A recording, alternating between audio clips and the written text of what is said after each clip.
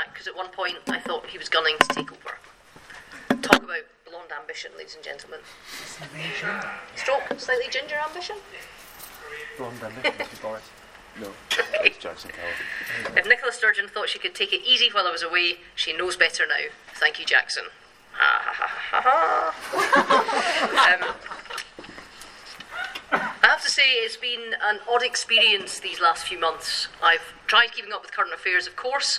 Like a lot of you, I was amazed by the photo of the black hole that was published recently. Apparently its diameter stretches for 40 billion kilometres, which makes it the second largest object from space after Ian Blackford's Simple Croft. Yay, thank you. But I haven't managed to keep up with everything, and taking a step back and not following the news does give you a sense of perspective. You can get so locked into the daily battles and the trench warfare from one general election to another referendum, trading acts and amendments for nappies and light feeds to these. Right, okay. I'll fix that.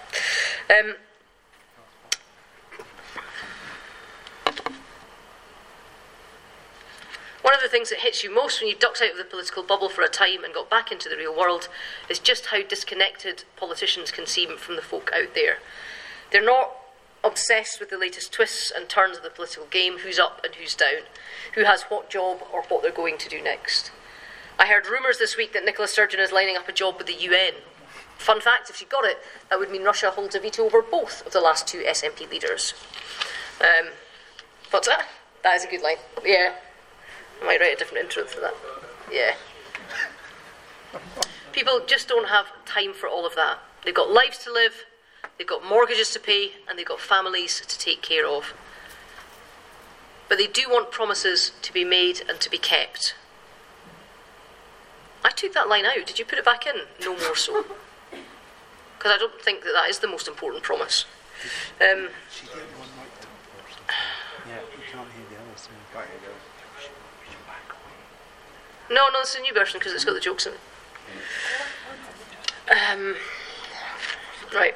Like some in this room, I was on the other side of that debate, but the view taken by the majority of voters across the UK, fully 1 million of them, more than 1 million of them here in Scotland, was that we should leave the EU. If we live in a democracy, we don't get to stand by some results, but to throw out others. There will need to be negotiation, there will need to be compromise, and we should be honest enough to accept that reality. But the result of the EU referendum has to be respected and delivered on. Which brings me to the elections to be held on the 23rd of May. Do we need to talk about the European elections if we're talking about Brexit, Eddie? Yeah.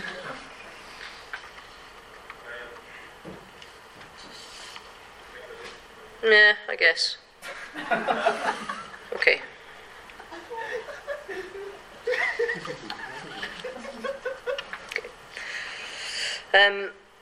These are elections that, frankly, nobody wants, and they're elections that we should not be having to take part in. We should have left the EU by now, but we haven't. So the elections will have to go ahead.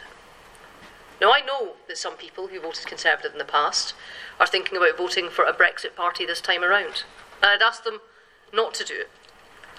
The best way to get Brexit delivered is by voting Conservative.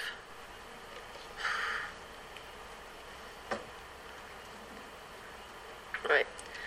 Can we skip forward a couple of pages onto a bit that we might keep in? Sure.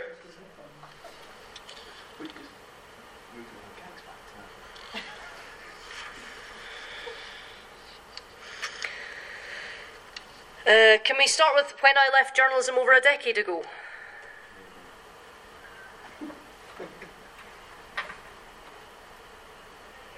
Thanks. When I left journalism over a decade ago to try and get elected and play my part, it wasn't because I thought the Conservative Party in Scotland was going to ride to victory overnight. It was because I was so frustrated with the soggy left consensus that I believed, and still believe, that even if you aren't a Conservative, picking the Scottish Party up off the canvas and making the arguments, challenging that consensus, reversing the alienation and the othering that we'd been subject to by opponents, showing that there was more to life than orthodoxy, that was worthwhile. And you might not convince everyone of your arguments, but simply by making them in an orderly and organised fashion, you're improving the health of the national debate. So as much as our recent successes at Council and at Holyrood and at Westminster elections are pleasing, I've still not completed the task that I set myself when I took on the leadership all those years ago. The task was never about just winning a referendum in 2014. It was never about just getting the Tories in Scotland back in the game. And the task now isn't about stopping a second referendum either. It has always been about wanting to get Scotland back on track, back focused on what matters. So my response to Nicola Sturgeon this week, saying no to another referendum, is not just because I'm a unionist, but it's because I want to see us all as a country, for once, dealing first and foremost with the real problems and the challenges that we face. Having those national debates. For most of my time leading this party, I felt that job could be carried out in opposition, shaping the debate, holding the government to account, putting forward alternatives. But now, coming back, I see that's not enough. We have come so far as a party, and we've done it in such a short time. But I'm here today to tell you that if we're going to complete this task, if we're going to get Scotland back on track, it's not enough to try from the opposition benches. We need to be in government. So I'm back because I want to put Scotland's constitutional division aside to allow the country to come back together again. I want us to become the largest party in 2021 so we can see all of the effort and hours and manpower that the current nationalist administration puts into NDREF 2 being put into improving our schools, to growing our economy and to supporting our services. I'm back because I want us to build a better Scotland. We can cut that down. That is flabby. I was quite old when I was tired when I wrote that. Right, that election is still 2 years away, but it's time that we fire the starting gun on that campaign to ready ourselves for the challenge. And here's the choice that people will face. The SNP saying, we know we've had 14 years, but give us another 5. Arguing that they can't make things better without putting us all through another referendum first.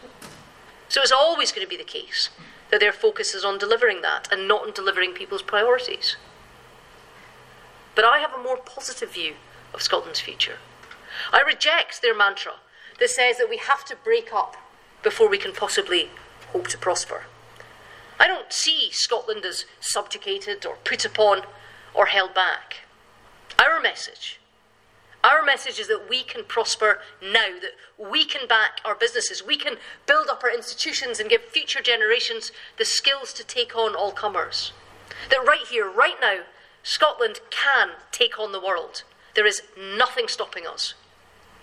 So that's the choice. Between an SNP that doesn't believe that we can thrive for years into the future, and my team, which wants to get on with building a better Scotland now. And behind that, there is a more fundamental... Right, I think we're done. Are we okay? Looking from screen to screen? Are we all right?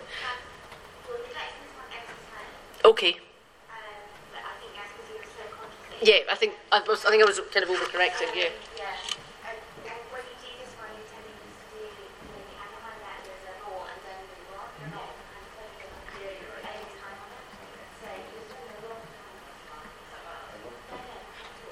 Is that what she said?